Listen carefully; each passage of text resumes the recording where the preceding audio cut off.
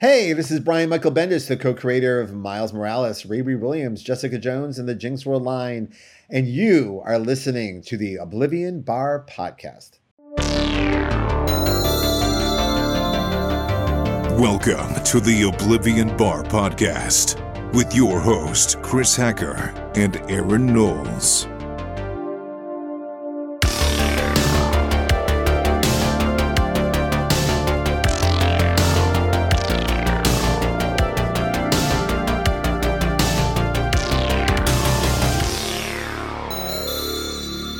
Welcome to the Oblivion Bar Podcast. I am Chris Hacker, one of your co-hosts here, and joining me this week, as he does every single week, my BFF, Aaron Knowles. Hello, Aaron. What's up, Chris? Oh, not too much. And, Aaron, we should tell the people right off the bat that we have done 9 interviews in a row, and I'm tired. I am tired. You know what happens when we do interviews? Nothing else. That is the show. That's the show. There's nothing else. We can't do Chris's Corner. We can't do Aaron's Arcade. We can't do News and Notes, which, for everyone who has clicked on this episode, probably knows. This week on the Oblivion Bar Podcast, we are bringing back, well, actually not bringing back, we are introducing our brand new segment called News-a-palooza 2023, Aaron. Ring. Click, hello. Ring. Oh, hey, Chris. Hey, Aaron, what's up, man? Not too much. I had some calls earlier, and it's just a bunch of our friends and fans asking where the fuck the notes are. Where's the news? Where's that news and notes, Click. bro?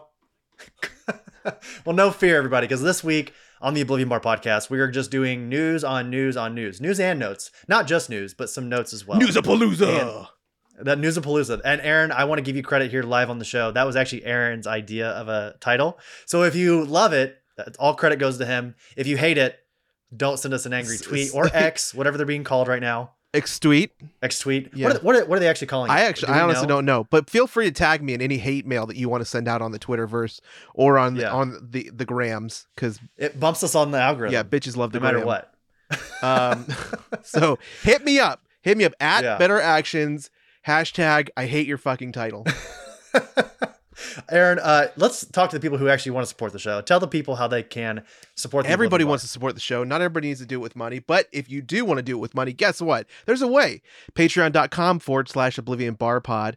And that's honestly the best way to support the show, or really any artist that you want to support, is through their Patreon, because everybody's friggin' got one these days, and this show is no different, okay? For your contribution and support on the Patreons, you'll get access to The Grid, which Chris, as you know very, very well, is our Patreon exclusive weekly bonus episode. So if you kind of like how we're doing this riffing back and forth, some real rippers going. This episode is kind of almost like a long Grid episode. Yeah, exactly. It's really, and it's going to be fun. It's going to be fantastic. It's going to be funtabulous and sexy. Oh God, so sexy. It's gonna be so sexy. But yeah, you get access to the Grid, which, if you know, we loved Tron, so we named it The Grid.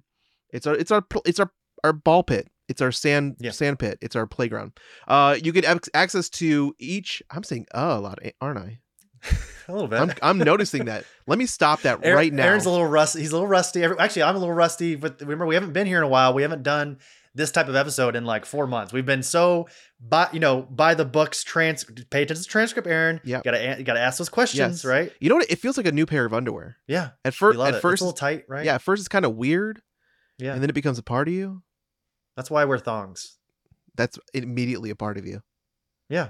Anyways, it's in me. You also, not only do you get access to the Grid, you get access to episode transcripts. Yep. Early access to all of our episodes anyways. And you get a special shout out at the end of each Oblivion Bar episode. Like you'll hear me do at the end of this episode specifically. I don't know how many times I've said episode in the last, few minutes, but episode. It's the best way to support the show, creators, your favorite people on the planet, which happen to be the hosts of the Oblivion Bar podcast. You can now also link and listen to Patreon exclusive content on Spotify. Spotify and Patreon had like a very good date night where Spotify was like, hey, did you order the expensive steak? And Patreon was like, why, yes, I did. But that doesn't equal consent. But you know what? let's merge. And so basically now you can, check the banner on Spotify and you can just subscribe and you can listen to our Spotify and our Patreon episodes on the same platform. Is that amazing, Chris? Yeah. It's incredible. And it was a bitch to set up. Yes. So I'm so glad that they did it. It's really cool. But for all the podcasting friends out there, it's a process. I'll just say that. Patreon.com/OblivionBarPod. Do it. All right, Aaron, let's go ahead and get into this News-a-palooza 2023. News and notes. Alrighty, our news and notes segment is sponsored by Whatnot. Whether you're looking to buy or sell comics, Funko Pops, trading cards, or even shoes, Whatnot has you covered. You can download Whatnot on any iOS or Android device. And please use our referral link in our show notes to get $15 upon sign up. $15 free. That's $15 free. Just do it. Go to the show notes right now. Check it out. Use our link. Whatnot, buy, sell, go live. And as we were talking about before this whole segment here, obviously we have not done news and notes for a long time, Aaron. We're going on what seems like a millennia since we actually did any news or notes. We missed you a long time. Absolutely. That's offensive. I didn't realize that's offensive. Listen, you don't come to the Oblivion Bar for proper grammar, for the normalcies. No, don't cancel Aaron. He was stationed in Korea, so it's fine, right? It's totally fine. Oh, okay. There we go. Yeah. You have Korean friends. You can't say that. I'm sorry. All right. And also, on a more serious note, if you want to support the ongoing strike, which is also why we haven't done a lot of news and notes, is because we haven't done a lot of normal episodes. We haven't done movie reviews. We haven't done television series reviews, anything, because we are supporting the SAG-AFTRA members, the WGA, everyone. We are standing in solidarity with them. IATSE, SAG-AFTRA, the Writers Guild.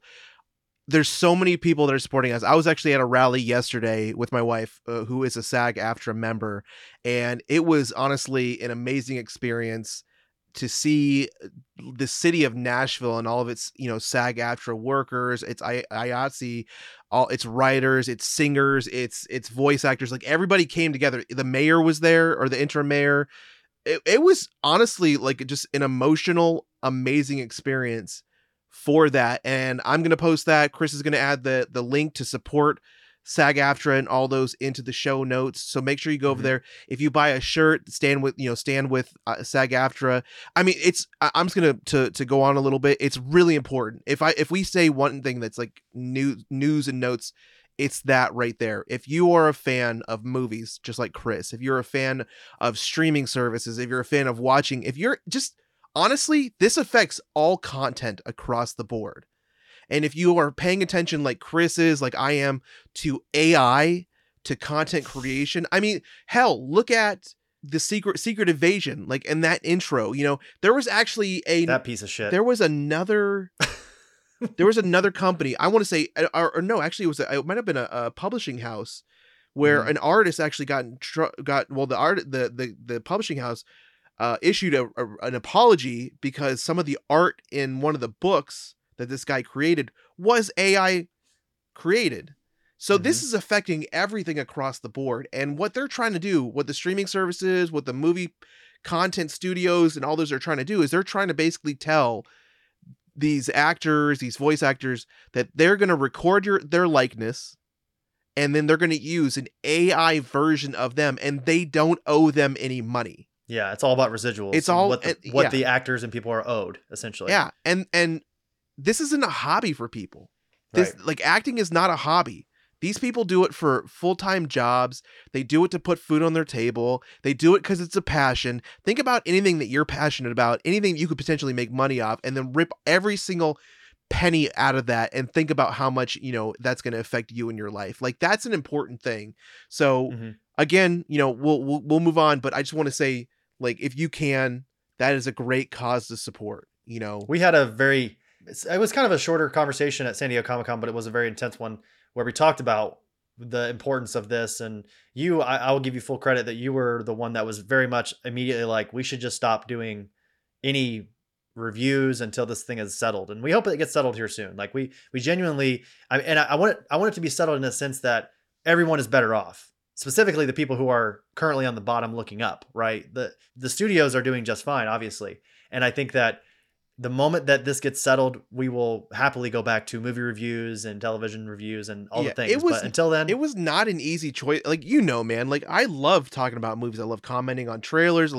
I share, we share trailers all the time. And that's one thing that's like, it's such a different step, that either of us is doing is we're not sharing anything. Like, we're not talking about a lot of the stuff that is coming out because it is driven by, big Hollywood and these big corporations. And it's funny.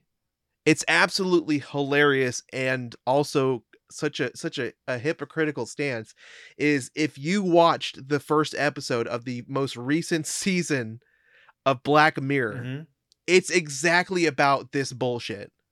Yeah. It's exactly about it. And it's so... What's his name? The guy who created Black Mirror, Charlie something? Yeah, it's the episode with Annie Murphy. It's the episode with, what's her name? Salma Hayek? Salma Hayek. Yeah, it's like...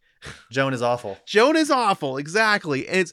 Go watch... Charlie Brooke is his name. I mean, I don't say, I wouldn't say go like stream. Everybody still got streaming. I mean, there's quite a few people who canceled their streaming service. If you still have it, feel free. Go watch Joan is Awful. And then after you watch Joan is Awful, like that is a big smack in the face to anybody that is actually striking right now because they literally released this episode and then come on now. Started striking within weeks. Yeah. So, yeah. Well, like we said, all of we're going to have that in the show notes. So if you want to support the WGA, the SAG-AFTRA, all the things, like it is going to be in the show notes. So we're going to just do News-a-palooza, like we said, and we'll start off here. Hugh Jackman dons classic Wolverine. I should also quickly go back. Hugh Jackman. During this news and notes segment, we are basically going to try to cover all the things that we've missed, or at least some of the bigger topics that we've missed over the last couple months. Some of this news is going to be a little bit older, but we wanted to like give ourselves an opportunity to talk about it because again, we haven't done news and notes in so long. So we'll make it fun. We'll make it fun. Yeah, we're going to make it fun. It'll be conversational. This is going to be really laid back. You might learn episode. something. Aaron, let your hair down, whatever, just kind of lean back, enjoy long. yourself. Can you see this? You got some, yeah, actually I'm growing my hair out too. You can't see it right now, but I definitely am. So Hugh Jackman dons classic Wolverine comic book suit in Deadpool 3 behind the scenes stills. So Hugh Jackman promised fans that his return as Wolverine in the upcoming Deadpool 3 would not screw with the perfect finale we received back in 2017 with Logan. It appears that Jackman was telling the truth, as the first look at Deadpool 3 shared on Jackman and co-star Ryan Reynolds' Instagram finds Wolverine sporting his classic yellow and blue costume from the comic books. And it appears that this iteration of Wolverine that Jackman previously played is not the same as we saw on Logan. This is going to be a version from before, we're guessing, right? It was also confirmed, kind of like on a side note, that Jennifer Gardner will actually appear as Elektra, reprising her role. You can't see Aaron right now, everybody, but he is rolling his eyes and dying all at the same time. Obviously, she was Elektra in the 2003 Ben Affleck-led Daredevil film. Nachos. And she also starred in the pretty terrible 2005 spinoff movie of the same name that was nearly 20 years ago. So, Aaron, before we move on here, what was your reaction to seeing, what'd you call him? Hugh Jackman. Huge Jackman. What was your thoughts of him, of seeing him in this Wolverine suit? I love it. I mean, we've been wanting this since we saw a deleted scene years ago with, the helmet and, this, would you call it a helmet or a cowl?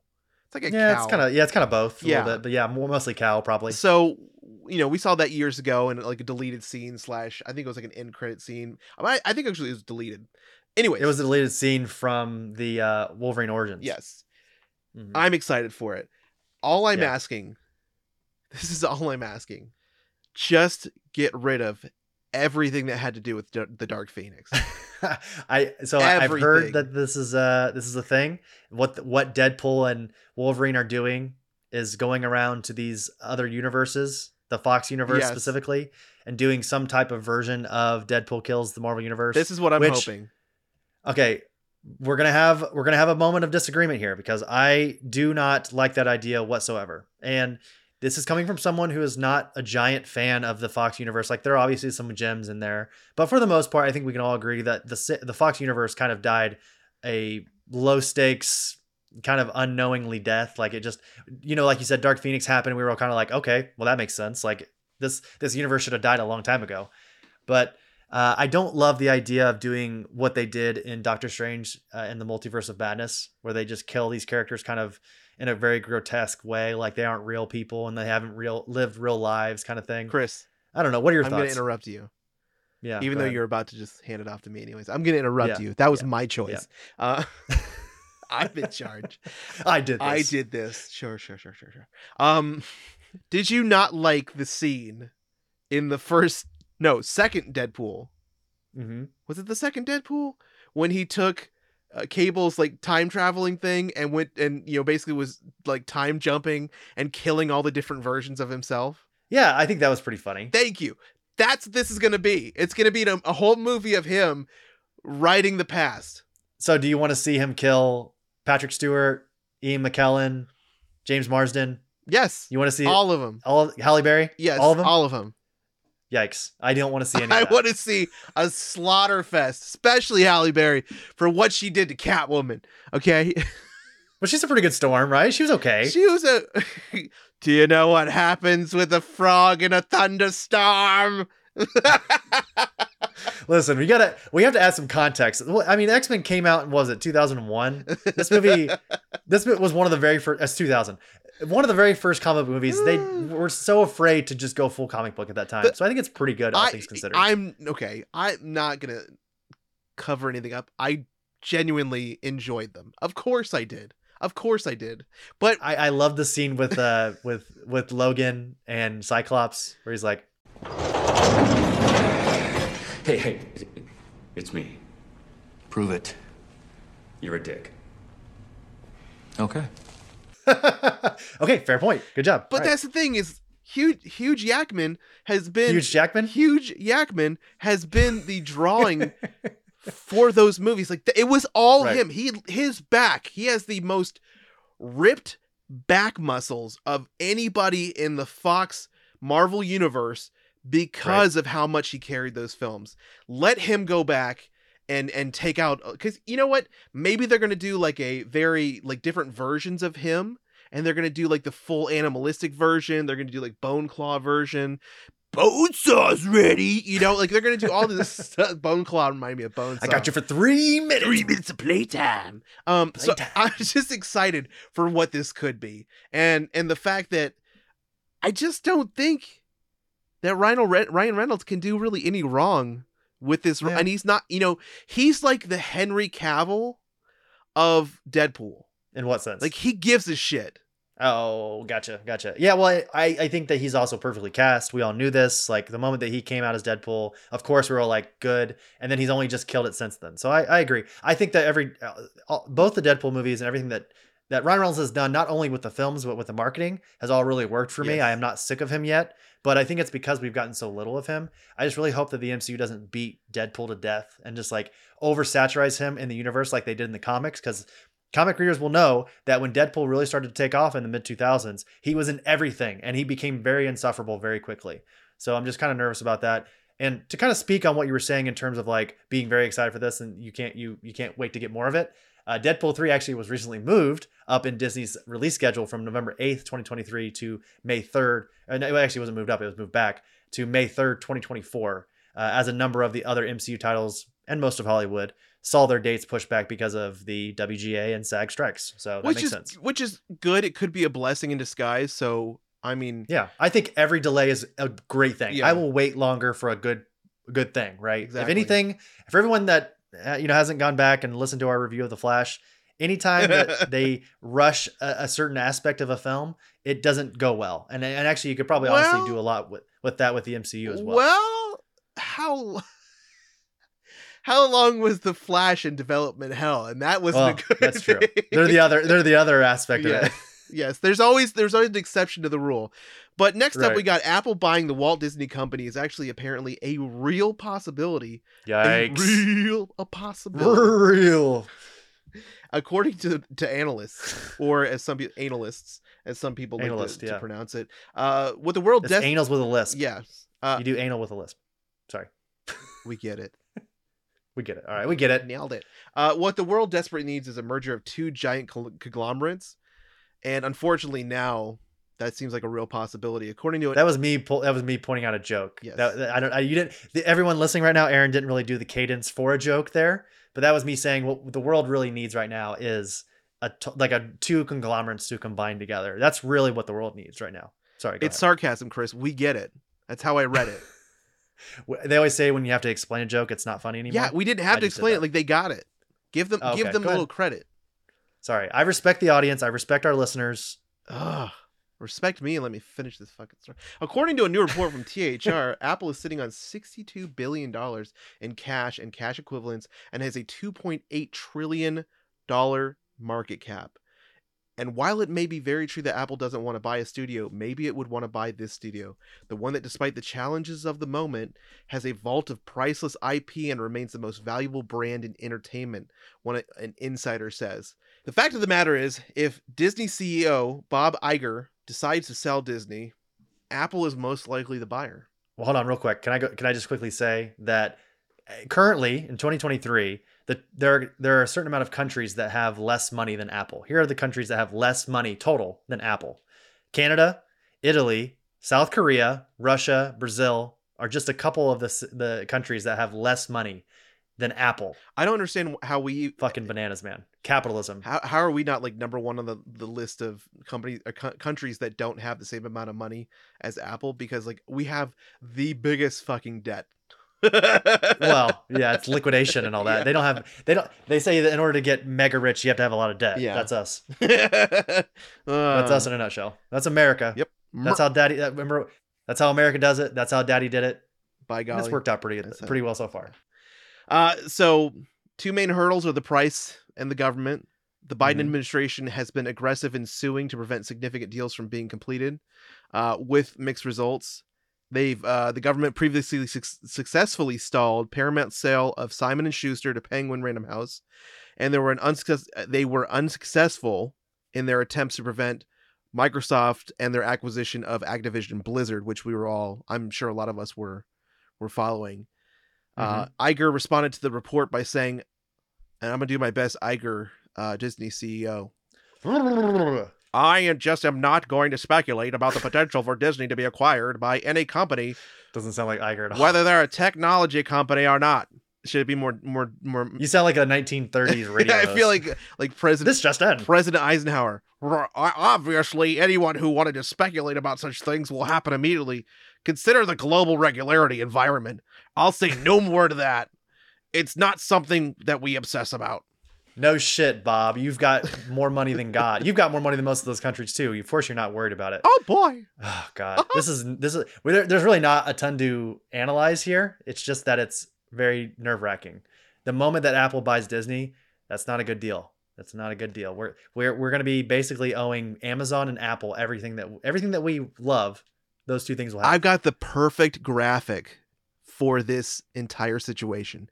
It's a poison apple from Snow White. Give that to Bob Iger? No, I'm saying that's it. That's the logo from now on. It's like apple, but it's the poison apple. It's in the shape of Apple's logo, but it's the apple from Snow White.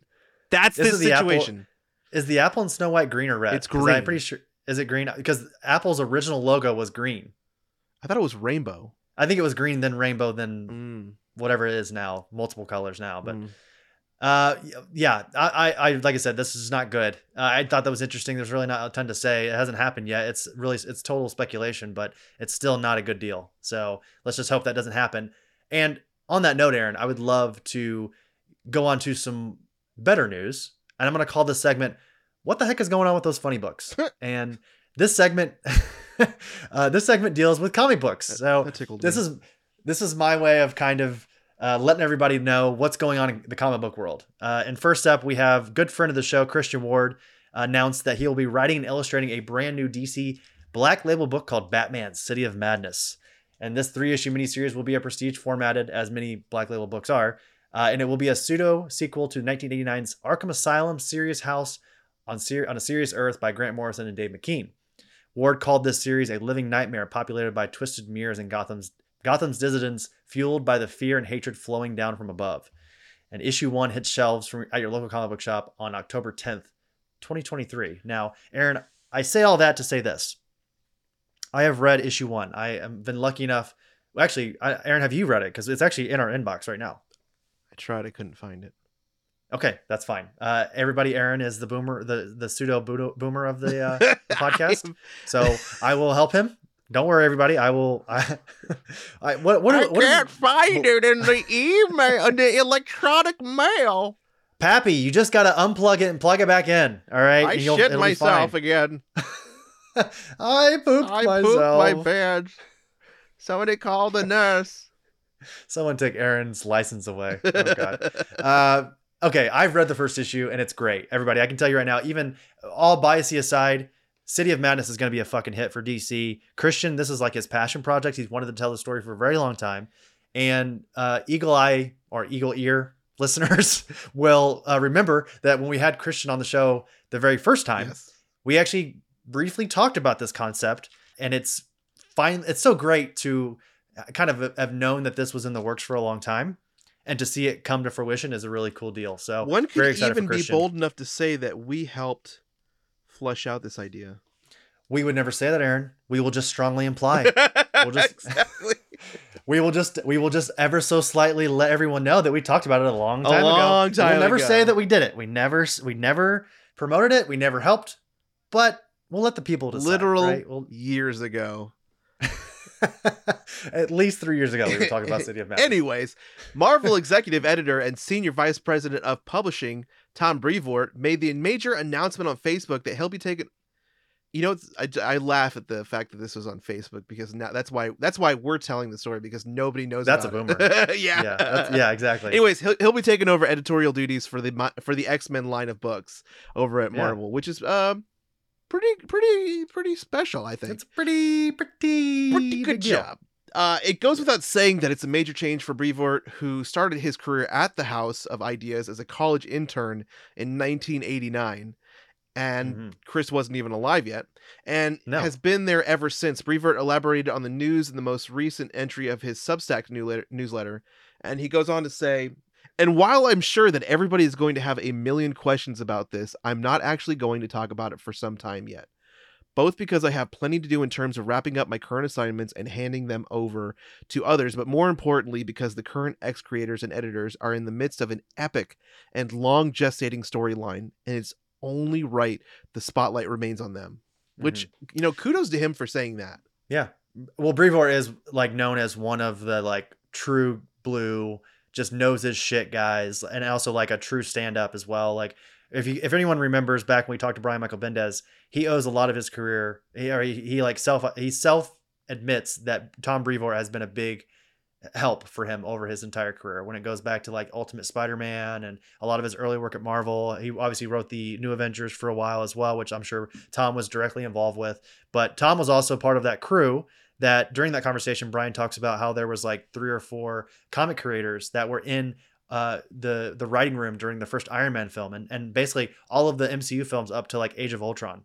And Brevoort was one of those guys. So he knows his shit, and he's been with the Avengers for like, I think 15 plus years. So the fact that he's making the switch over from X-Men or from Avengers to X-Men is a big deal. And this is also kind of on a lesser note, but equally as important. This also ends the Hickman age or, you know, Powers of 10, House of X era of X-Men, which is a big deal because this was a very popular initiative for Marvel and for X-Men fans. So big deal, a very big shakeup for Marvel and the House of Ideas. So sticking with publishers here, earlier this year, Image Comics announced they were taking their single issue distribution to direct market from longtime partner Diamond Comics distributors to Lunar distribution. Now, Aaron, I've been very vocal here on the Oblivion Bar that I fucking hate Diamond. I really like, I have an adult hatred, like predetermined, like just serious burning hatred for Diamond. And it's mostly because they were a monopoly in the industry for a very long time. They would corner the market. They would hike up prices for comic fans. Like part of the reason why comics are $3.99 now instead of the normal $2.99 and for a long time even $1.99 and less is because of Diamond. They're directly involved. Secondly, they're fucking terrible as a... You can't see this right now, but Chris is like, when he's like 1, he counts with his pinky first. So he's like pinky wagging into the camera right now. And he goes 2. And now he's got his pinky and his ring finger. He's like, this motherfucker, you know. It's true. I fucking hate these guys. And I'll say, when I worked at the fantasy shop, of course, you know, actually, I don't know if we mentioned it at the top now because we came in all weird but we are the official podcast of the fantasy shop in St. Charles, Missouri. When I worked for them, there was not one week when we got new comics for 2.5 years that something wasn't jacked up, whether they were missing something or something was damaged. And it was, again, directly linked to Diamond. So at the time of bookstore distribution for Image comic collections and graphic novels remain at Diamond currently. But as of this next year, that will no longer be the case, at least here in the United States.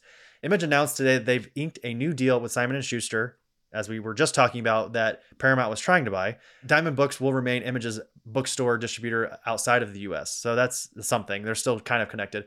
The departure of Image from Diamond Comics is certainly a big deal to the distributor whose website still lists Image among its top publishers. That said, Diamond still has...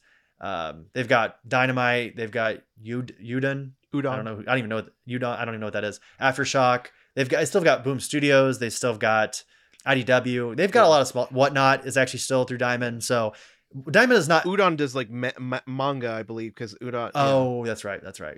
Yeah. Regardless, Diamond has lost its 3 biggest players. They lost Marvel and DC earlier this year to Lunar and Penguin Random House. Penguin Random House is owned by Disney, so of course Marvel's going to go there. Diamond went to Lunar, as now does Image. So this is, in my opinion, this is the writing on the wall. Diamond is, although they still have the majority of publishers, they've got, if you look at a pie chart of publishers and what they mean to the medium, I would say Image, Marvel, and DC own at least 75 to 80% of that pie. Everything else, although publishers and although have, you know, big titles, those guys own a large part of the market. So this is a big deal for Diamond. And you know what? As Dave Chappelle once said, yes, they deserve to die, and I hope they burn in hell. Condoleezza Rice. Jason, next up. What is with us going right to the border? What are we doing right now? We're like getting right there. We're getting so close. We woke up on the side of violence today. Yes, we did. News-a-palooza 2023. News-a-palooza. Fuck yeah. We said fuck a lot in this episode too. News-a-palooza. We get away from these creators and we just fucking lose our minds. Yeah. We don't have to act like professionals anymore. That's right. Let our hair down. Let our freak flag fly. I'm not wearing pants. Next up, Jason Aaron and Greg Capullo flip sides.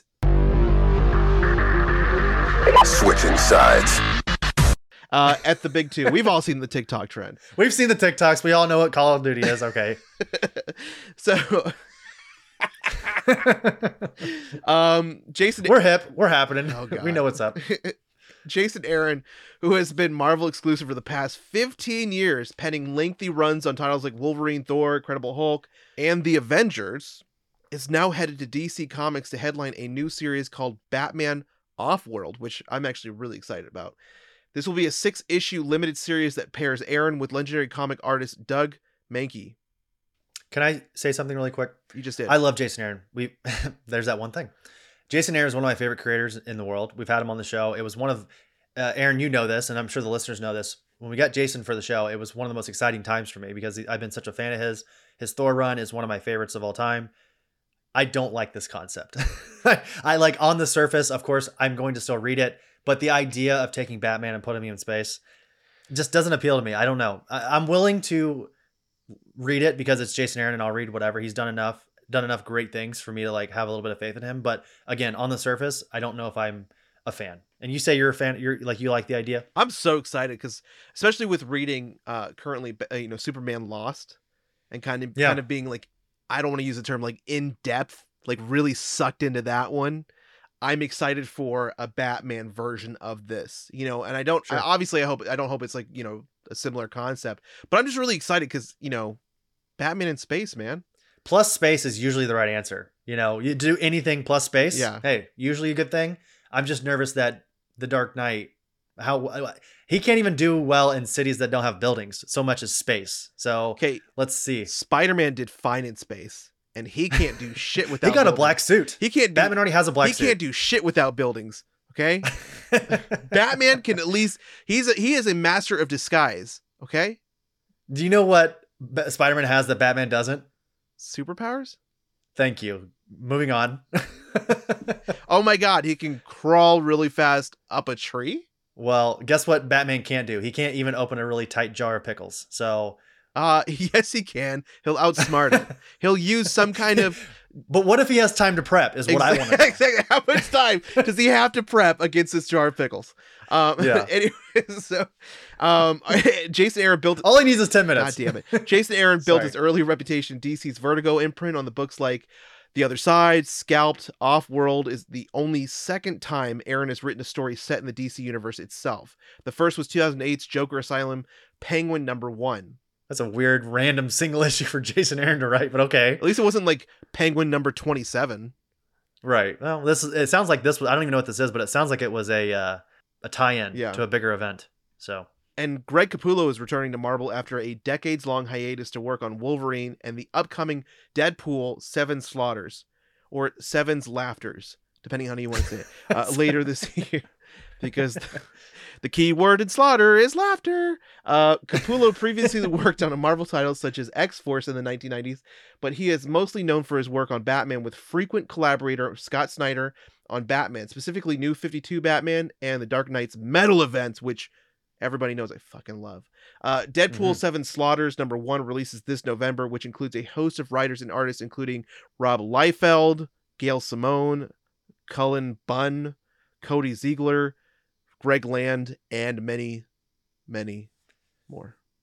So this sounds like it could be an anthology, which is pretty cool. And I think that's a cool idea to bring Capullo back for that.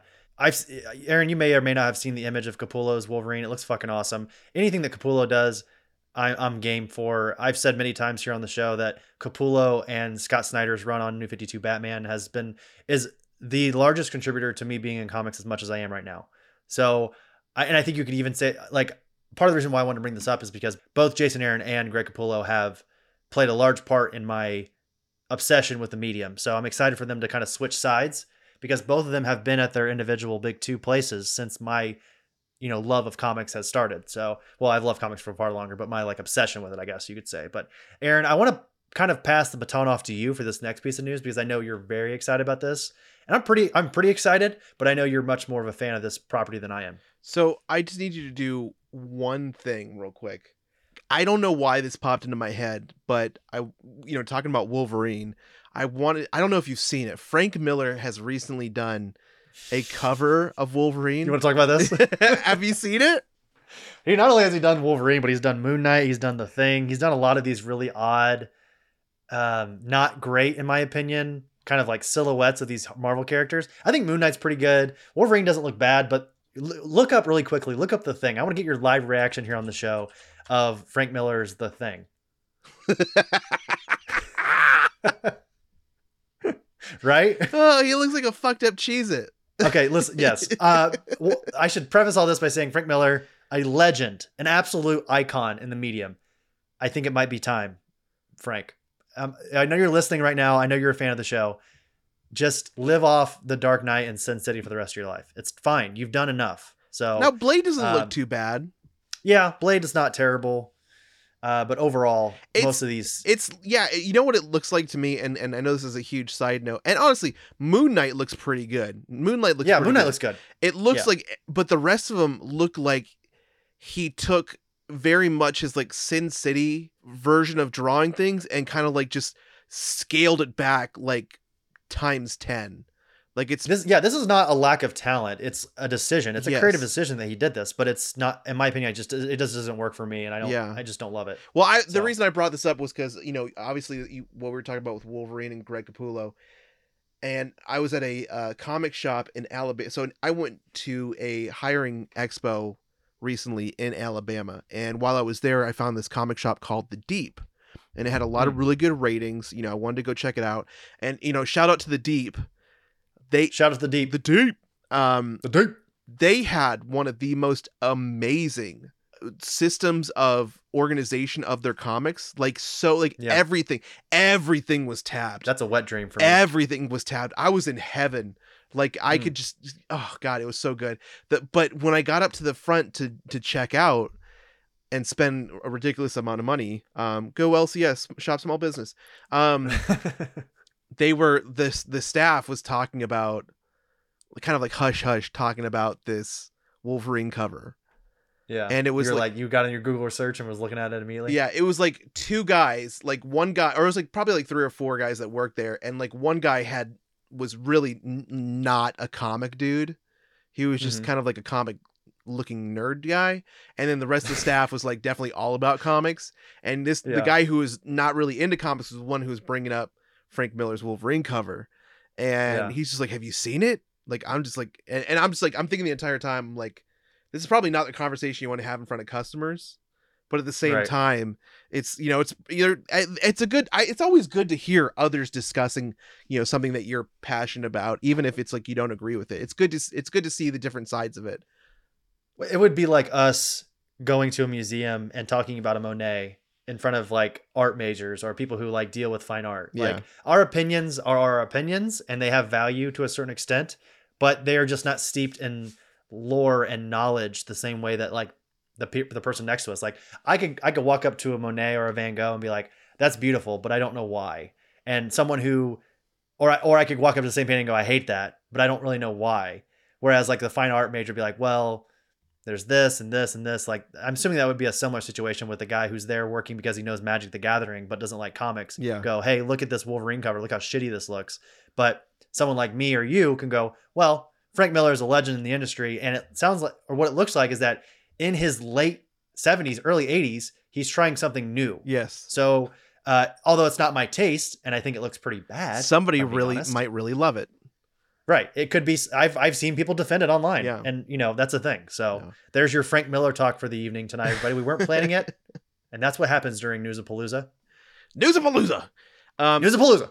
So the thing that Chris was referring to that was right up my alley is because years ago there was a movie that came out that Chris and I had, I would say, equally love. Yeah. Maybe not equally. Maybe both greatly love, but.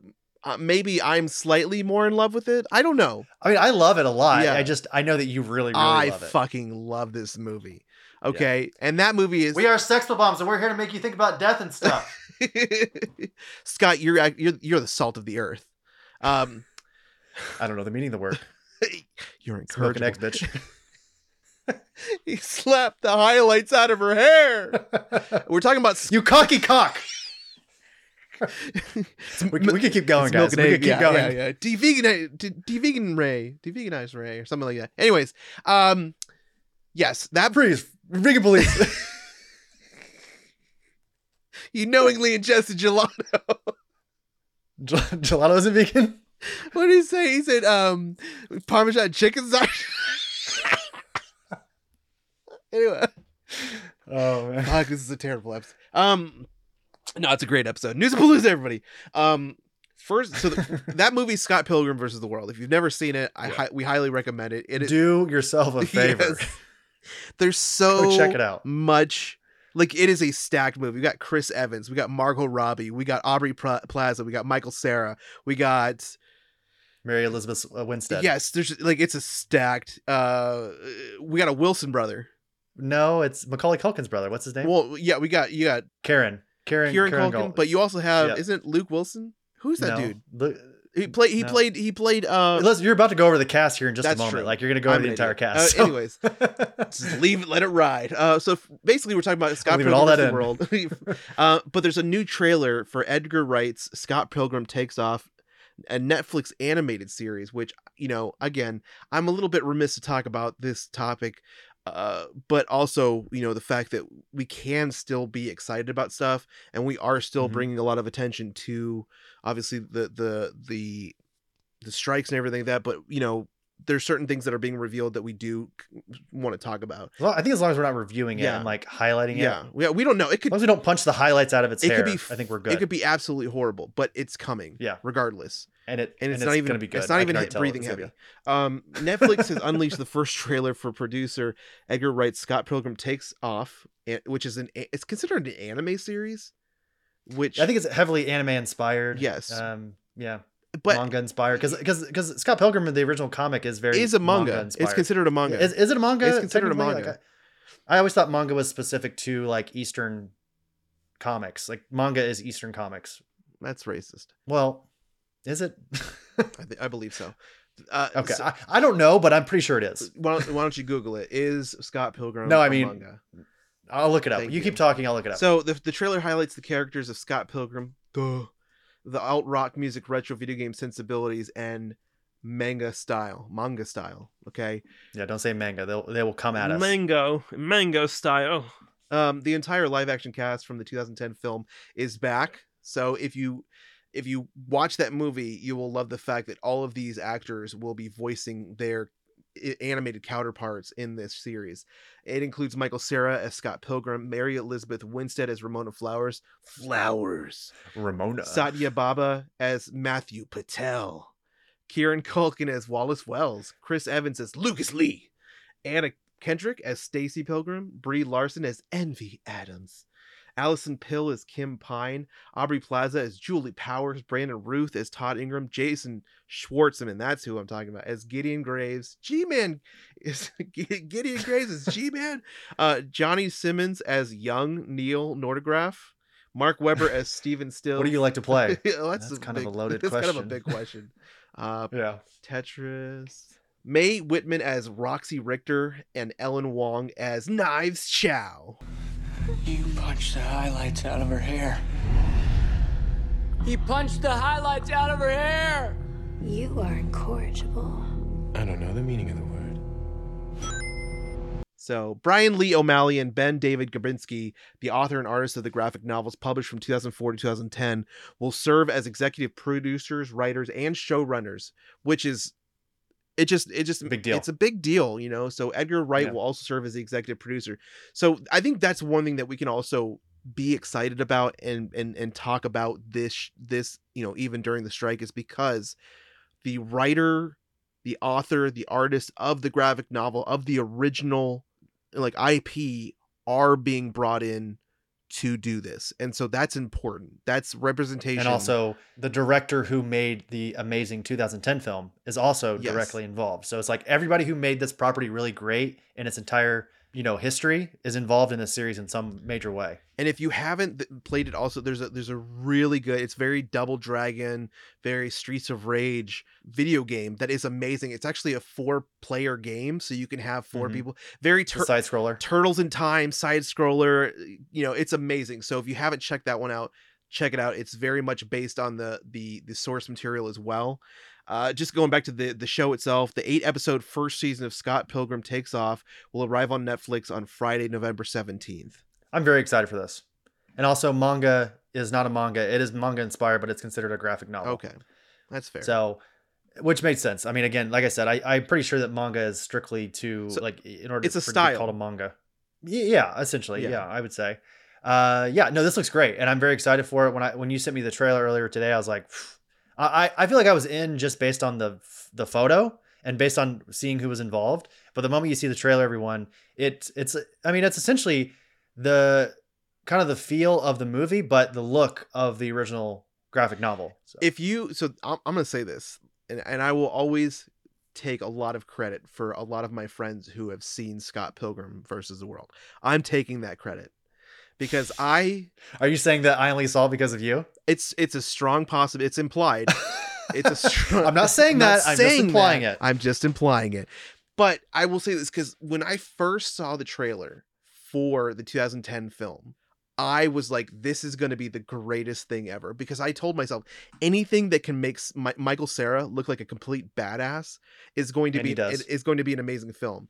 And if you ever go back to the source material, Scott Pilgrim is actually considered the best fighter in his entire town, which they don't really cover a lot of that kind of basic stuff in the movie, but it's implied.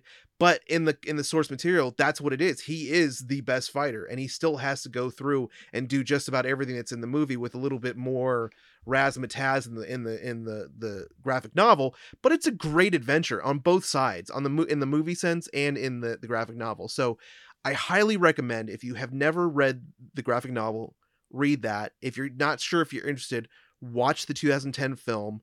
And if you are interested, do all the above.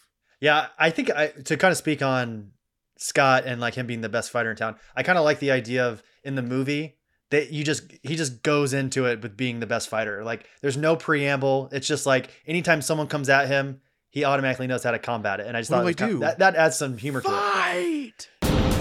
What did I do? What do I do? Fight!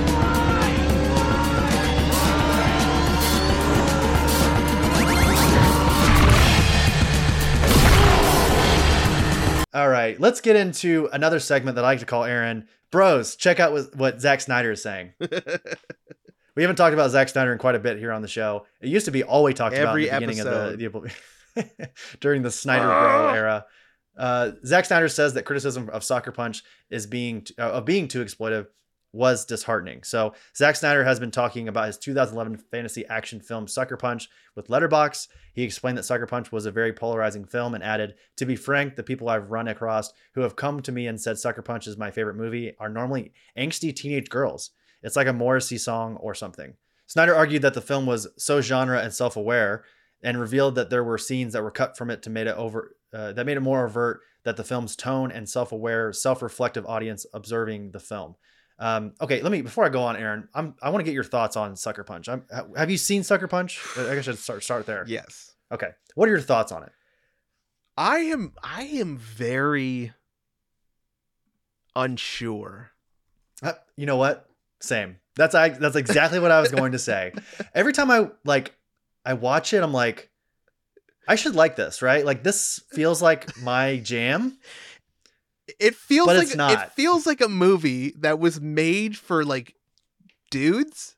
I think that's what Zack Snyder is saying here. But absolutely not. It feels like what Zack Snyder is saying here, and everyone knows that I have mixed feelings about Zack Snyder, is that he's commenting on this after the fact. Like, I bet at the time when this movie came out in 2011, there probably were a little bit of edgy. Like, he is known as a self-proclaimed edgelord. Like, he toes the line, right? I think he wanted to be kind of edgy at that time. And now that it's reflective, thinking about it in 2023, which was not that long ago, we look back on it and go, these things haven't aged very well, right? So when I watch it now, and I think the last time I tried to watch it was a couple of years ago, Emily Browning is pretty cool in it. You've got some Oscar Isaac in there. Like, there's some cool things. John Hamm, I think, is even in it at one point. Like, there are things that I think I should like, but like we've talked about, I just don't. Well, like, so it has these scenes where you're like, is this happening? Mm-hmm. Is this not happening? And you're right. I think that he was trying to be edgy. I think he was trying to be like editorializing, like commentary, like on certain things, like as far as, you know, the patriarchy, the sexual energy, and basically, you know, like female empowerment and lack thereof, and kind of like this. I don't know. I can't even mansplain it to myself what this movie is exactly about, but I feel like there's so much going on in this film that he was trying to use as like a commentative, like point of discussion, that it tries way too hard for what it was supposed to be. I agree with what you're saying. But I think he is trying, like, it felt like he was maybe trying to do like a woman empowerment film. Yeah. But it would be like me, a cis Midwestern white male, trying to explain gender fluidity or like the sex outside of being straight. Like, I have a respect for people that do these things and that choose to identify as whatever you want to identify as, but I know very little and I have no perspective. So therefore my opinion is kind of to be completely honest, is kind of a lesser important one. Right. So I think maybe there's a part of Zach that was like, yeah, let's show women being strong, but it's coming from this macho kind of like very edgy guy. And it comes from a place of almost like you were saying, almost like kind of mansplaining the That's exactly. That's what I feel like this movie was. I feel like this movie was an action posed film that was mansplaining female empowerment to a young generation of men and women, and men and young men went into this and were like, oh shit, you got a chick in like a schoolgirl uniform with swords and robots and samurais and katanas, and they dance sexy. And they dance sexy, but they're taking the power back, and that's sexier. Yeah. And then you got girls who go in there and like, to this day, 12 years later, to this day, I still see Sucker Punch cosplays at conventions. And I'm just like, I'm going to say a Sucker Punch cosplay, in my opinion, is no better than a Harley Quinn Suicide Squad cosplay these days. Like it's been done. It's been done, but at the same time, it's like I don't understand why there's still a popularity in it when those characters, at least in a certain aspect, should have evolved by now. And right. Harley Quinn, I will say Sucker Punch and Harley Quinn are two characters, and I'm going to call it Sucker Punch because Sucker Punch is a movie. Baby Doll is the girl's name. Mm-hmm. And again, I feel like with how society has evolved and what we do have now, we have so much like women empowerment. We have so much women, like female, what's the word? Like awareness now, whether it's gender fluidity, whether it's, transgender, whether it's, cis female, whether it's trans female, whatever. We have so much awareness of the power that comes with being a female. Hell, Barbie is doing it, that I feel like we need to, like, as a society, kind of evolve past this idea of like mansplaining these characters to ourselves. I think you just did a version of what Zack Snyder did. Like, the like when he put in the Snyder Cut, he's like, we live in a society.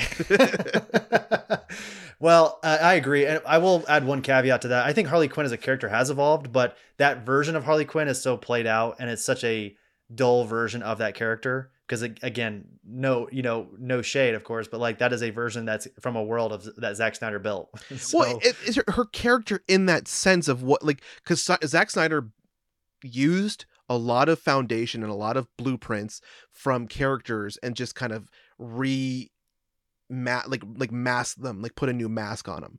And Harley Quinn was one of those where it's like she had been evolving. The Arkham series, the Injustice series, all these, Harley Quinn had evolved past Joker, had become her own, the animated series, her own show. It's like she has evolved way past just being Joker's Harley Quinn, and to put her back in this costume, and then to see like women of all ages in this Daddy's Little Monster costume, and pudding necklace and or choker, like, to me it's just like it's like just stepping back. Yeah, well, let's actually, to speak on all this, let's see what Snyder said here. So he says it's talking directly to them about they want to see girls, they don't want to see girls empowered, they want to see them in sexy outfits. That was the whole thing for me. I always thought that it was interesting when people would review the movie and say it's exploitive. It's like an anti-war movie that gets the war too good. Okay. I'm always shocked that it was so badly misunderstood. I always said that it was a commentary on sexism and geek culture. Someone would ask me, why did you film the girls this way? And I'd say, well, you did. Sucker Punch is a fuck you to a lot of people who will watch it. Okay. Again, I think he kind of reaffirmed what we were just saying there. It's him trying to be edgy, but doing it in a place where he has no perspective. So, let's move on from there. Maybe we should watch Sucker Punch again. Let's watch Sucker Punch for the grid. And and I don't, for some reason, it's like Zack Snyder walking into a strip club and stopping the strippers from dancing and saying, "You are powerful." Like, they fucking know you are that better than this. Yeah. That's somebody's little girl up there. That's someone's little girl grinding up there. Fucking pole. Aaron, let's get into kind of what I have as my last topic here of our News-a-palooza 2023. And that's just like the box office in general, right? We haven't been able to talk about a ton of films this year. I thought it'd be interesting just kind of look at what the box office has done, because it's been a very interesting year. So far this year, the box office has seen a number of blockbusters fall short of expectation that were projected to lure in moviegoers and bolster the domestic haul in terms of total gross. And we've seen that a couple times, but not as many times as we think. A lot of these studios have been caught with their hands in their cookie jar, trying to put too much money into these films and it not landing. So I think it would be interesting for us to just kind of go back and forth on some of these major plot points. So I want to quickly just go over our top 10 here. Number 1 being, weirdly enough, the Super Mario Bros. Movie, which we've covered here on the show. I think we both liked it. I think I liked it a little more than you did, but we still both enjoyed it. Currently sitting at a $1.35 billion mark with a B. And it's billion. And it's interesting because at number 2, we have the aforementioned Barbie sitting at 1.19 billion with a B. Chris, so what that mouth do, boy? What that mouth do? That's fucking talent right there. Ladies, listen to that. Ladies. Billion. Bros, check out. We're talking to the ladies now. At number 3, we have Guardians of the Galaxy Volume 3 at 845 million. We have Fast X sitting at number 4 at 704 million. We've got Spider-Man Across the Spider-Verse at 684 million. Oppenheimer coming in at number 6. Or did I say? I already said that, number 6. Sitting at 650 million. The Little Mermaid that I still have not seen. Actually, I have not seen Oppenheimer. I have not seen Fast X. I have not seen Little Mermaid. I watched Little Mermaid. What were your thoughts? It was bad. Out of 5 David A. Weiners, what are you going to give The Little Mermaid live action? 2. Oof. Yikes. All right. I don't really have any interest, but it's going to be on Disney Plus here in a couple of weeks, so I might check it out then. Oh, yeah. Or it could already be on there, to be honest. Yeah. I don't know. I just don't care. Mission Impossible Dead Reckoning Part 1, I also have not seen, but it's sitting at number 8 with 522 million. I forgot that was actually out already. We will talk about that here in just a moment. Ant-Man and the Wasp: Quantumania that Aaron and I, we saw together. It's one of our episodes that we've done in person. Sitting at number 9, 476 million. And then coming in at number 10, we have Elemental at 444 million. So there's 1, 2, 3, 4 Disney films. We've got 1, 2 Warner Brothers. What else? We've got a Paramount in there. Yeah. So, and then I want to go over like the next 5. So we've got Transformers Rise of the Beast coming at number 11. That's a pretty good deal. 436 million. We've got John Wick Chapter 4. That comes in at 426. So just barely under Transformers. This is one of the bigger bombs of the year. Indiana Jones and the Dial of Destiny sitting at 375 million. Creed 3 at number 14 at 275. Oh, 100 million less than Indiana Jones. That's crazy. And then coming in at number 15, and we'll definitely talk about this here in just a moment, The Flash at 268 million. So barely beating out the Meg 2, The Trench at 259 million at number 16. So I'm kind of excited for that. Goodness. Okay. Yeah. It's funny because the Meg 2 actually beat out Oppenheimer for number 3 at the box office this last weekend. That's crazy to me. That is crazy. And that's a Warner Brothers film too. So it's crazy, man. So, Aaron, why don't you go over these first couple notes? I'd love to get your thoughts on some of this. Well, let me just talk about the next few that are some of the ones that I enjoy. Oh, you want to go through it? We can keep going through it. Okay, Dungeons and Dragons is number 17, right after the Meg 2. Okay, very good. And I loved Dungeons and Dragons. I thought it was amazing, and even though it's only made 208 million, it's still a great film. And honestly, to be like top 17, I'm surprised. Insidious is at 18. I don't know if I watched like the first Insidious, maybe the second one. I don't really care. Sound of Freedom, conspiracy theorists have at it. Yeah. Scream. That's Fox News for you right there. That's why Sound of Freedom is at number 19. Scream 6. Don't care. Evil Dead. I want to quickly, just real quick. Sorry. Sound of Freedom. That's fully domestic. I don't know if you see that on the chart. 100% is domestic. That didn't show anywhere else in the world. Because of course it wouldn't.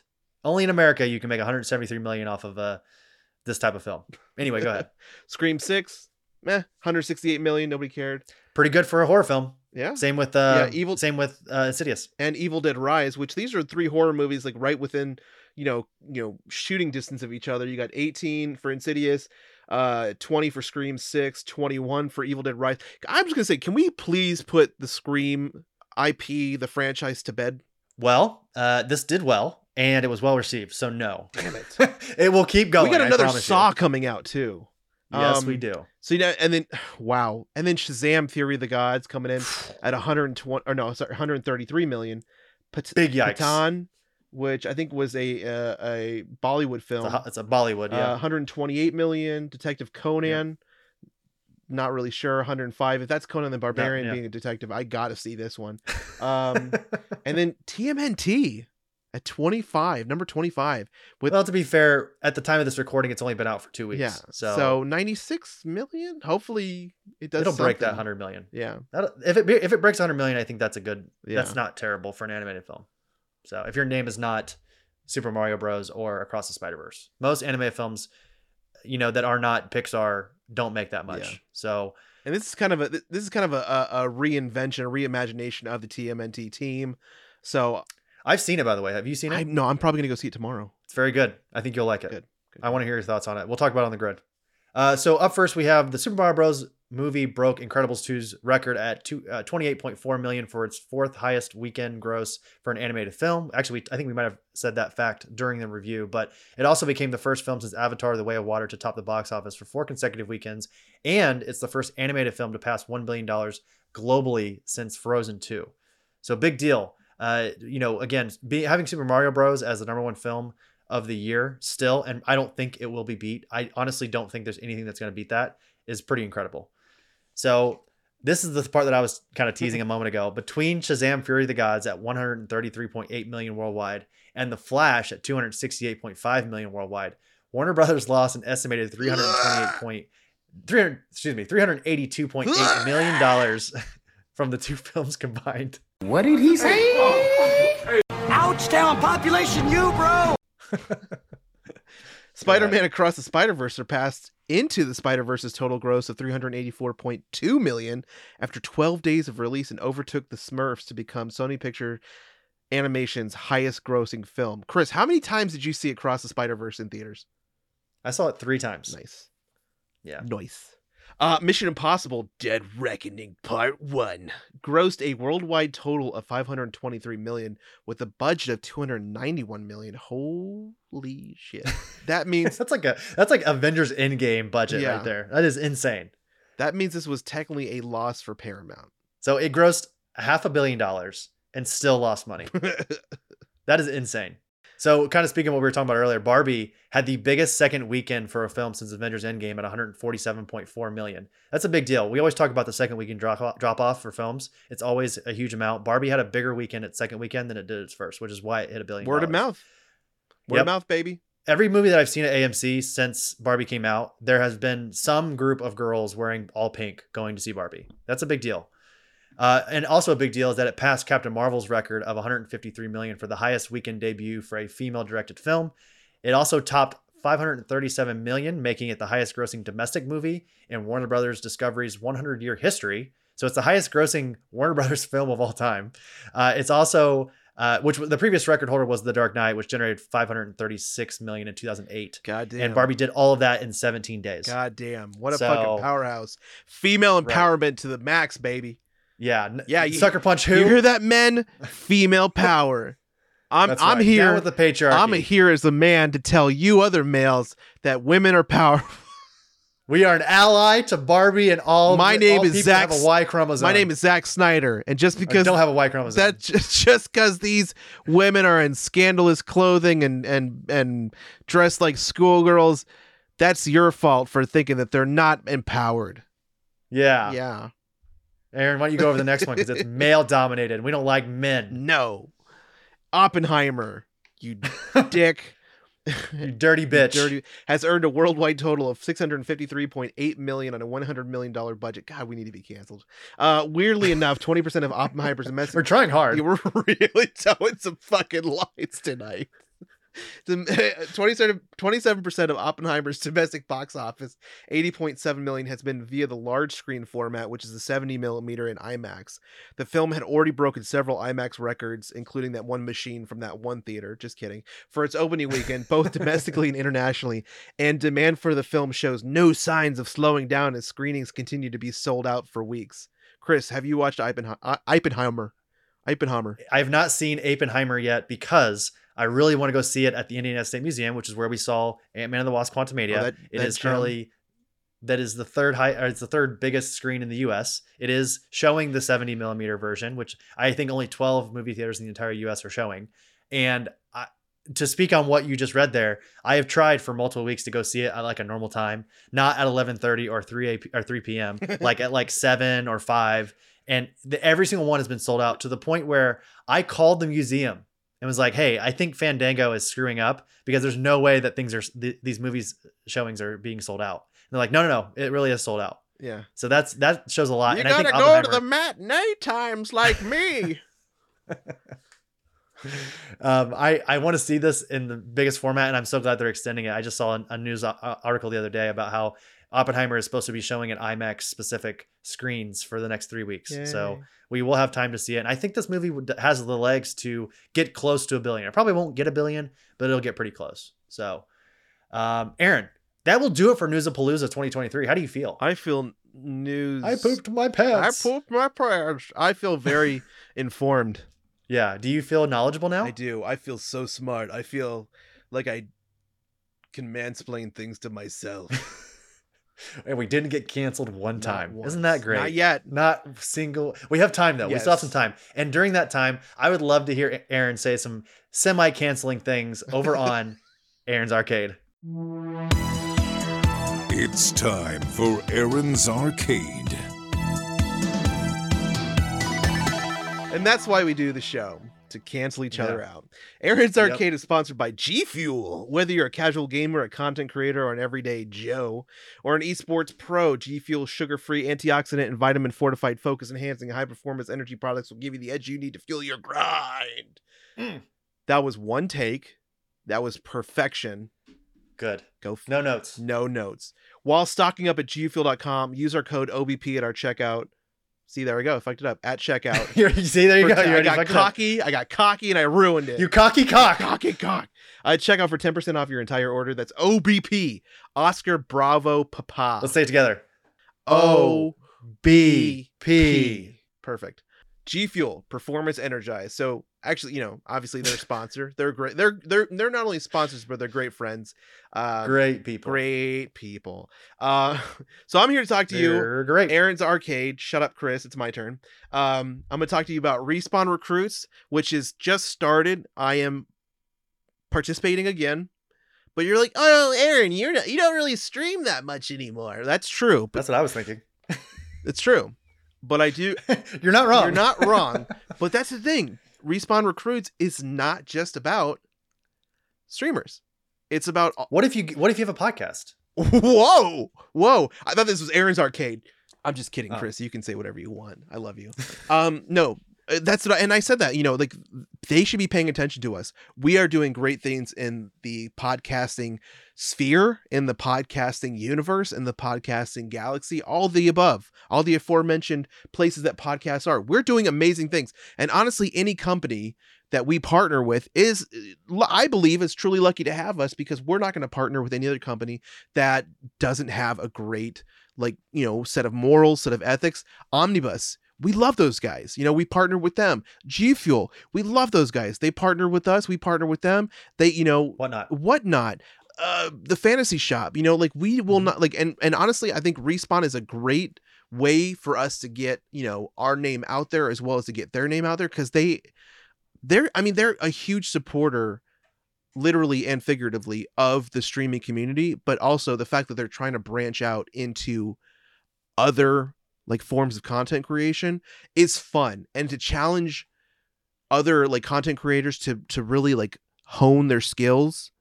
And I said this when I was streaming full time, which I'm kind of streaming. I stream on Kick now, but also I'm doing some TikTok stuff. You guys have seen my G Fuel ads that I've been working on. I am working on some costumes and a whole bunch of other content, but great Goku cosplay. Thank you. I truly believe that if you want to make it in any, and Chris, you'll understand this, if you want to make it in any type of business, you have to be not just dedicated during the recruiting times. You have to be dedicated, and you have to put your all into it all the time that you're doing it, and I love that there's a big community of people who want to do that. But at the same time, I also love that there is this company that wants to motivate content creators to do these things. you know? So I will participate just for the fun of it, to support my friends who are still streamers, to support other content creators, and to get my stuff out there, because I love creating content. I love creating these costumes. I'm working on videos. I'm working on more stuff for G Fuel, and it's just fun. And honestly, if it's fun, I'm going to keep doing it, because, you know, why the fuck not? You know, life's too short not to do fun shit. The other thing I want to talk about is what I'm playing when I do stream, which is usually in the mornings, probably like 6 o'clock, 6:30 Central Standard Time on kick.com/better actions. I've been playing Marvel Snap, and I've been playing PUBG Mobile, which is PUBG. If you snap, you know, Marvel Snap is the card game. It's like a 3-minute match. You know, it's like 6 turns of a card game. You can, like, it's so fun and so simple just to get into it. So I'm really enjoying that. So if you guys haven't played it, or if you want to see, check out my channel on Kick.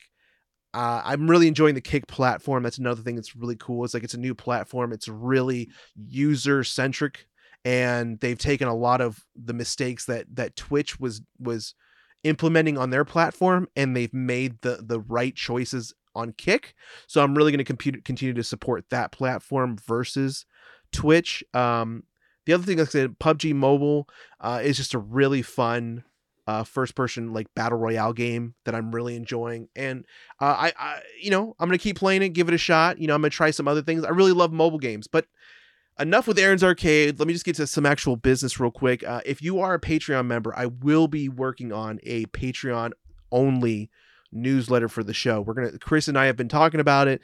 That's another thing that I can do and help out with the show and try and get what we're doing out there. So even if you're not able to listen to every Patreon episode or every episode, if you're a Patreon member and you just want to kind of get caught up at the end of the month, probably like the last Sunday of every month is when we'll be sending it out. And it'll cover like some big topics that we had go on during the month, some news and notes if we had important news and notes, some highlights of stuff going on in the nerd world. But yeah, it's a newsletter/blog that'll be produced by me. So go ahead and sign up for our patreon.com/Oblivion Bar Pod and check it out and get ready. We're probably going to start that more than likely this month. Worst case scenario, if something goes wrong, September will be the inaugural launch of the yet to be named newsletter for the Oblivion Bar podcast. We do have ideas, though. Some fucking good ones. Yep. And with that, let's go to my favorite part of the show, which, man, I've missed it so much. I feel like it's been so long. I miss its smell. I miss its musk, its laugh. Let's go to Chris's Corner. It's time for Chris's Corner.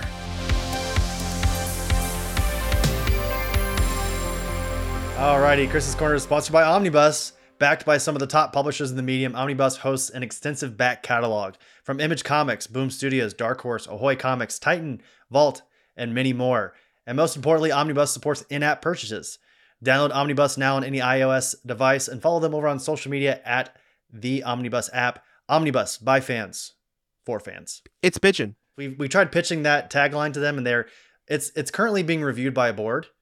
We'll let you know. I think we get a certain residual if it is used. Every T-shirt that says "It's bitchin'," I think we get a part of that, right, Aaron?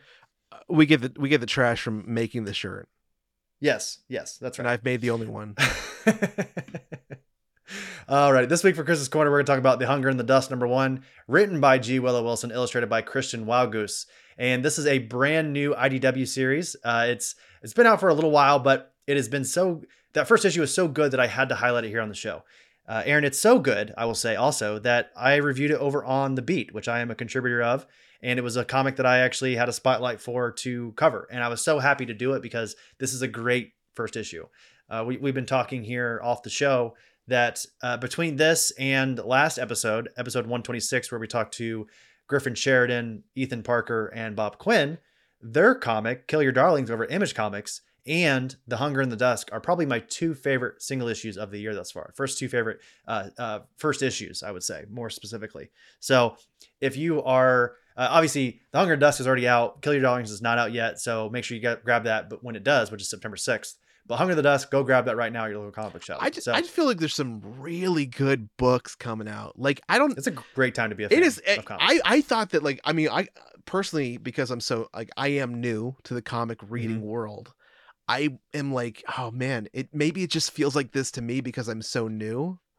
But at the same time, if we're eating right now, we're eating good as comic readers. We're eating good.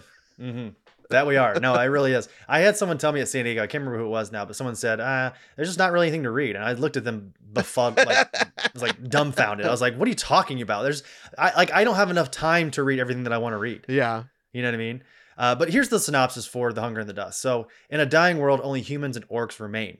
Mortal enemies battling for territory and political advantage, but when a group of fearsome ancient humanoids known as the Vangril arrive from across the sea, the two struggling civilizations are forced into a fragile alliance to protect what they have built. So it's a pretty interesting first issue in terms of setting up that first part, what I just said there, in terms of like the humans and the orcs are very much on opposing sides, and to see them have to team up is a really interesting idea, and I kind of love it. Again, fans of like D&D, fans of high fantasy will love this series. And I'm not even really a fan of all that, I will say. I've never played D&D, and high fantasy is something that I dabble in here and there, but it's not like a major hobby of mine. But I will say the characterization by G. Willow Wilson, and I think most impressively, the art by Christian Wildgoose is maybe one of the best looking comics out on the shelves right now. So Chris, once again, what? Are the orc ladies hot? You know what, Aaron, I'll tell you what, I will let you get it and you can tell me, because I don't yuck anyone's yum. I will say that from my perspective, no, but you might find some things to love. I'll say that. A little snoo. Yes. No. No. Ooh, yeah. No. Yeah. Oh, yes. It was, what is that? Is that Futurama? Yeah, there it is. Okay. All right. But that'll do it for Chris's Corner. Once again, that is The Hunger and the Dust, #1 from IDW, written by G. Willow Wilson, illustrated by Christian Wildgoose. Aaron, that will do it for episode 127, and that will do it for News-a-palooza 2023. We're gonna hop right back on that interview train going into episode 128. We're not sure who it's going to be yet, but it is going to be an interview, and we're very excited by that prospect. So that'll do it. And actually, no, that is a lie, Aaron, because I think for episode 128, I think we decided that we're going to do our very first installment of the Midnight Rewind. Midnight Rewind, yes, exactly. So, Aaron, will you tell the people really quickly what the Midnight Rewind is? So Midnight Rewind, for those that aren't in the know, is we're going to go back and we're going to watch some of the best anime films of all time. And it's been a blind spot for us. It has. So it has been one for the show. Yeah. We've both like really been getting into anime. Yeah. I've loved anime since I was a young child. Chris, I believe, has, but it's not something that we've ever really talked about or really put a lot of I guess a lot of interest for the show into. But I suggested, and Chris agreed, that we needed to bring this medium of art, of cinema, of just music, of adventure, of magic into, welcome it into the Oblivion Bar, pull a seat up for it to the bar, and there's a spot for anime at the bar. There's a spot for anime at the bar. And the first movie that we are going to be reviewing and talking about is Princess Mononoke by Studio Ghibli. And a personal favorite of mine, a one I've watched many times. And am I wrong, Chris, to say that we're going to have a special guest there to review we're going to be joined? Us? Yeah. Joined by the wonderful Katie Pierce, who we had on the show not too long ago. If you guys go back and look at our previous interviews, Katie Pierce, of course, G Fuel partner, Twitch partner, one of the best Sea of Thieves players in the world. And we had such a fun time talking to her during that episode that we invited her to come and join us for every Midnight Rewind. So we're going to try this first one out. If she loves it, and if we love it, we're going to keep it rolling. We want to bring her on. We had so much fun talking to her that we thought this would be a fun segment to include her on. If she's not fun, we're going to kick her right the fuck off. Oh, absolutely. Yeah. And we're going to tell her for that. Sure. I'll tell that to her fucking face. Yeah. And we're going to tell her it's because she's a woman. Is that going to do it? Was that the one? Are we canceled? That was the one. Okay, good. All right. We're at the end. Perfect. Aaron, take us out of the show. God damn it. Subscribe to our podcast. We love you, Katie, and we love women. I'm sorry. Pandora, Amazon Music, iHeartRadio, wherever you listen to your podcasts, that's where we are. Thank you to our patrons, Alex, Alice, Aaron, Cassidy, Chrissy, David, George, Greg, Haley, Brad, JK, JKS, Jason, Jeremy, Kyle, Lozy, Miles, Mike, Robert, Smasher, Travis, and Brad and Lisa from Couples Counseling. Follow us on social media, Facebook, Instagram, TikTok, Blue Sky, and X. Or if you want to call it Twitter, it's Twitter, @OblivionBarPod. Thank you, Whatnot, for sponsoring our news and notes segment. Check out the referral link in our show notes and follow us over on Whatnot Oblivion Bar Pod. Thank you, Omnibus, for sponsoring the show. Use the link in our show notes to upgrade how you read comic books digitally. Official merch of the show can be found at our website, www.oblivionbarpodcast.com. Thank you, Kevin Ziegler, for all of our Oblivion Bar art. He's at the Zigs on Instagram. Thank you, Dream Kid, for all of our Oblivion Bar musical themes. DJ Skyvac for our grid themes, and Fantasy Shop for sponsoring the show. You are dad. Do not forget to tip your bartenders 20% or more, or the Cthulhu will come after you. Yep, that's right. And I just figured I would point this out because we've been doing it for a while. I'm not sure why Aaron always tries to do that in one breath, but it's always entertaining. So keep doing you, boo-boo. I don't know why either. I'm sorry. If it's just an impulse. It's an impulse you have, and I like it. It's very lizard brain. I'm very impulse driven. I know that. Okay. You know what? I know that as well. And on that note, everyone, thank you so much for joining us for episode 127, News-a-palooza 2023. Woo! We will see you for whatever we're doing for episode 128.